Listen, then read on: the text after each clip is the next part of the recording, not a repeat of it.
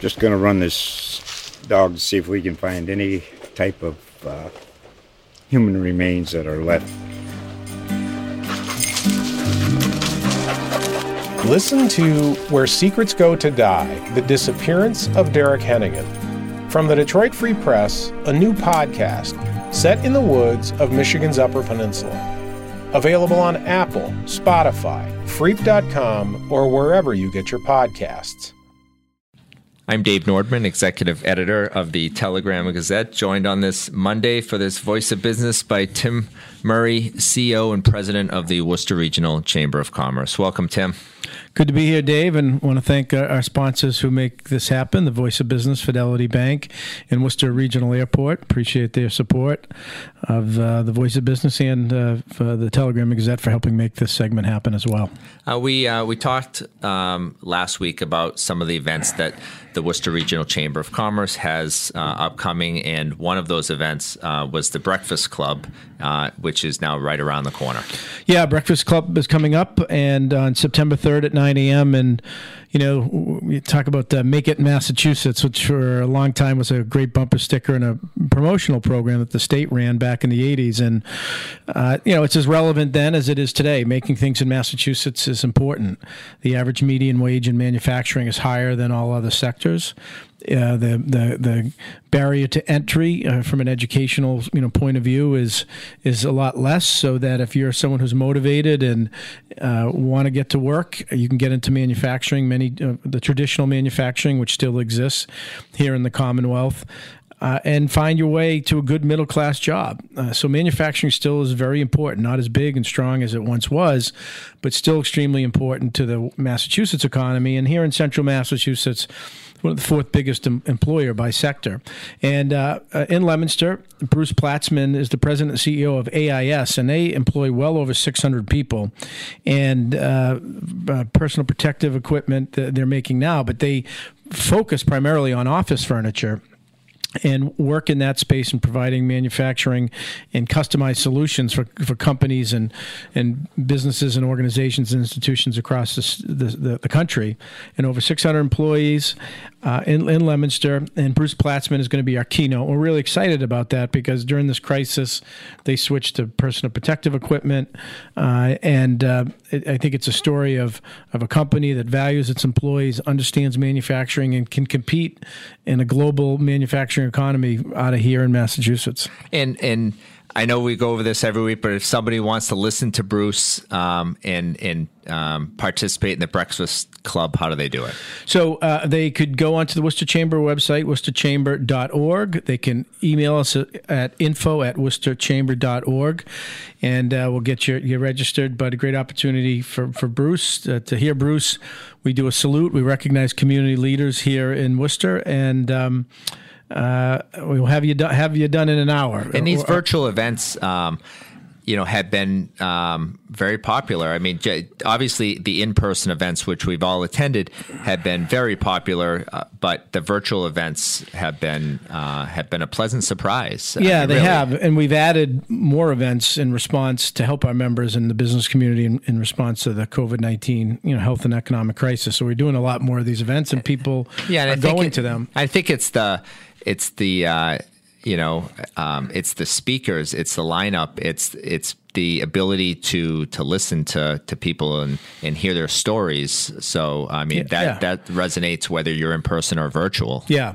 And in many of them, we can facilitate Q&A and conversations as well. The Breakfast Club traditionally is not one we can do that, but there's always the ability to follow up afterwards. And the other event that we've got coming up just over a month away is October 1st at 10 a.m. It's our Construction and Real Estate Roundtable. And Tim McGurthy is the new Chief Financial Officer for the City of Worcester. His name might be familiar to some of our listeners in that he was the former Chief Development Officer for the city and then was the head of the Worcester Regional Research Bureau. So Tim has had some very important roles in the community, and now he's the CFO for the city after a several-year stint with the Baker-Polito administration as the Assistant Secretary of Housing and Economic Development.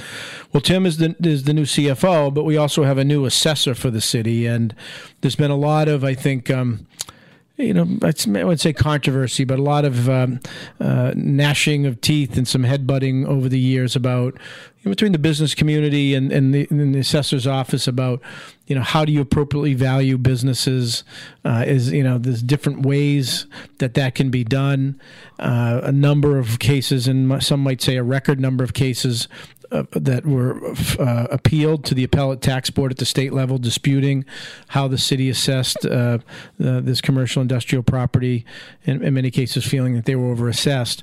Well, the city, the previous assessor left to take a job in Connecticut, and the city manager and his team recently hired a gentleman who's been in the assessor space for a number of years, Samuel Koneski, and he's going to be joining us as well. So on October 1st, we're going to have the CFO and the city assessor to talk with our members about the protocols that they're going to be utilized going forward to help educate our members on that process and protocol, help them understand the methods, and there's a whole methodology of how cities and towns can go about assessing that, provide different approaches. So we think that's going to be really helpful in maybe clearing the air to some extent, but also, and just as importantly, going forward, having property owners, particularly on the business side, understand the approach that this new financial team with the city is going to be taking. Yeah, just obviously a lot to learn, and two great events, which brings me sort of to our segue.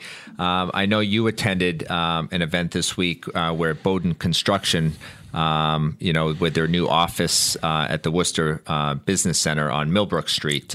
You were there. Tell me a little bit about that opening. Yeah, well, to use the baseball parallel or softball parallel, hitting singles isn't a bad thing. You can, not everyone needs to hit the home run or the grand slam. If you're consistently hitting singles, you're moving runners along, and that's the example of Bowden is a great example of. We've seen probably a couple dozen companies based in the greater Boston area. In particular, Bowden is in Needham Heights. They've done projects in Worcester and central Massachusetts for 40 years, and they do all different types of construction for primarily, business, but institutional, higher ed, colleges and universities, hospitals. So they do, complicated build out in the construction space. They have opened up a Worcester office. They're going to have 3 to 5 employees. We did a ribbon cutting at the Worcester Business Center. For some of our listeners, they might remember that building as the old Tom McCann, which has been converted into office space and is significantly full. So they, opened up a Worcester office, going to expand their presence. Tom Doobie is going to be one of the point people for them at that location. A great story. A gentleman came from Maine to go to WPI. Stayed in Massachusetts, stayed in central Massachusetts. After that, good example of recruit, retain, incubate, and he has been in the construction industry and is going to be leading the team here in central Mass. So that is, I think, a good example of how more and more companies are looking for central Mass, a base of operations that can provide their employees convenient space. They don't have to worry about traveling into Boston if they may work in the Metro West or Central Mass. And Bowden Construction, we did the ribbon cutting, and it was a good day. Yeah, and you talk about singles, and not to be kind of left behind, but reading our headlines this week, the Skymark Tower announced it's getting a $6 million facelift. And if people don't know the Skymark Tower, we talk a lot about the glass building downtown, but that's the one at the corner of Main and Austin Streets. It's been there for quite some time, and again, just another downtown building getting a multi-million-dollar facelift. That's right. Benedict Canyon Equities with the WPI connection. WPI grad who is a Chelsea, Mass native, came to WPI, got his degree in engineering, went out to California, then ended up getting into the real estate business.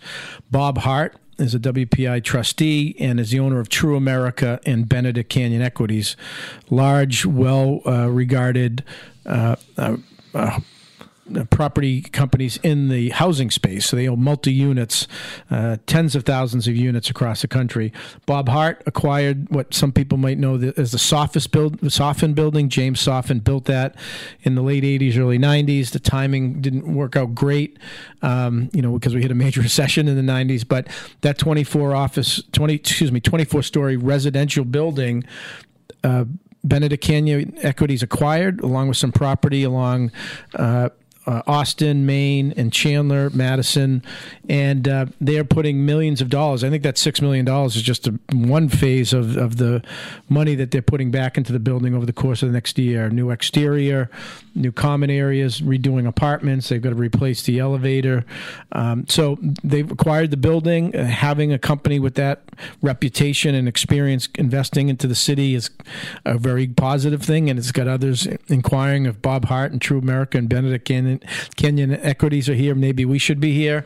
So that's a real good sign, and that money going into the building and will be a plus as well. Yeah, and I wanted to talk to you about another kind of feel-good historical story, and that's reading again in the pages of the TNG and on Telegram.com the investment, the $500,000 loan from UMass Memorial Healthcare to that is going to help revive the old Ionic Ave Boys Club into, I think, what's going to be a creative hub for Worcester arts, and just kind of an exciting thing that I think is a long time coming.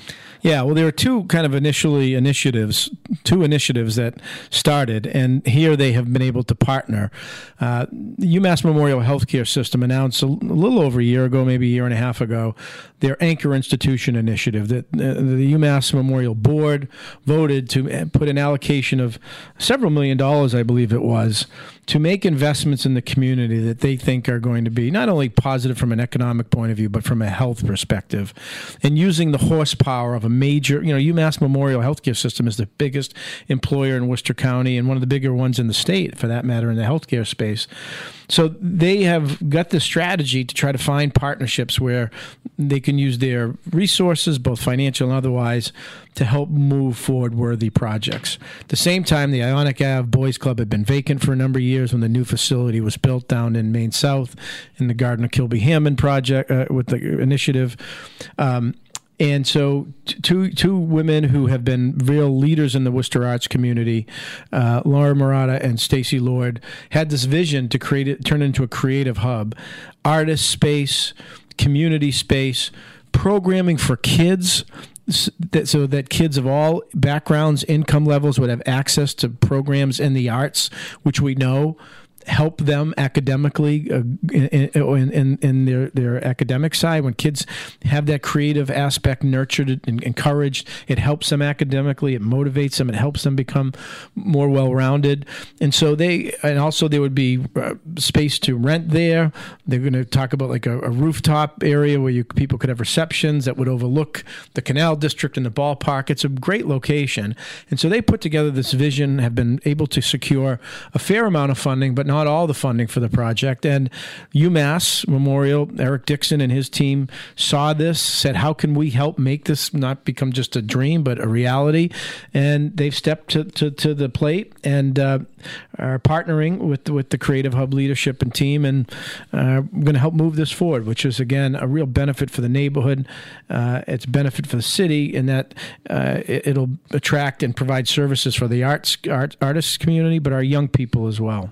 And speaking of the Canal District, just a plug to Mark Conti, our business editor, who puts together Worcester Business by the Numbers every Sunday. And if you don't have a chance to read it either on Telegram.com or in the Sunday Telegram, it is really kind of a Worcester by the Numbers. And just wanted to point out a couple of things. One is Fairway Beef celebrating its 75th anniversary in business, and if you haven't shopped at Fairway Beef, I know, Tim, you're probably a regular. That's a Worcester institution and family. I think second or third generation business. And yeah, the two brothers, 175 and 180, still working there. Yeah, and the one thing, the one point, the first item on Mark Conti's list was that for the first time in a few months, the median value of single-family homes in Worcester County and Worcester they're on the rise. July 2020, year over year, from July 2019 in Worcester County, up 10.7%. So after what was obviously a lull in the real estate market, things seem to have rebounded. Yeah, and just hope that can continue to hold. And we did see a little dip, and we one of the leaders in the country in unemployment in Massachusetts, but we did see that go down from I think 17 to 16 or points. So hopefully things have stabilized. Again, I think people will feel better when there's a national kind of plan as it relates to the COVID-19 crisis, and we can see numbers across the country similar to what's happening in Massachusetts and New England on the downswing. But any progress is good progress at this point, and certainly the housing prices are a part of that. All right. That is Tim Murray, CEO and President of the Worcester Regional Chamber of Commerce. I am Dave Nordman, Executive Editor of the Telegram and Gazette. Thanks, as always, for joining us on this Monday Voice of Business, Tim. Good stuff. Thanks for having me. Thanks, Tim. Just going to run this dog to see if we can find any type of human remains that are left. Listen to Where Secrets Go to Die, The Disappearance of Derek Hennigan. From the Detroit Free Press, a new podcast set in the woods of Michigan's Upper Peninsula. Available on Apple, Spotify, Freep.com, or wherever you get your podcasts.